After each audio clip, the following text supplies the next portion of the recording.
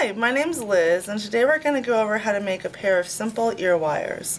The four components that you need are, first of all, 2 inches or 2 segments of 2 inches of wire, a pair of wire looping tools, a good oblique or flush cutter, a pin vise with a 20 gauge burnishing cut burr. The first thing that we need to do is take the 2 pieces of wire, line them up together so the ends come to a point.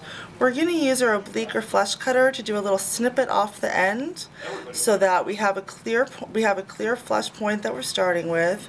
When you cut your wire, make sure to put your finger against it so it doesn't snap everywhere. Set those to the side. Take the smallest size loop of your wire looping pliers, set it at the end of your 2 wires that are running parallel, and slowly just easily loop it over. Look down to make sure that the 2 wires have the loop closing shut.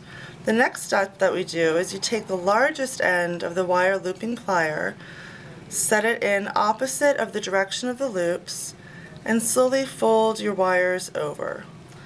At the base of it, push your index finger or thumb against it to create a slight little bend that'll help your ear wires stay in your ear.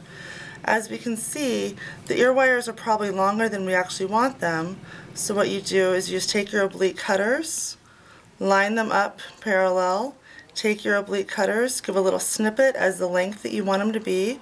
Once again, hold on to the end of your wire, and we have the basic form. Now what we have to do is use our cut burnishing tool, 20 gauge appropriate, to take the ends of the wire and smooth them out so that they don't hurt as they go through the earlobe. Take it, anchor it on the end of your wire, and slowly start turning it around as such. Once that's done, give it a little feel, it'll be nice and smooth, and you're set.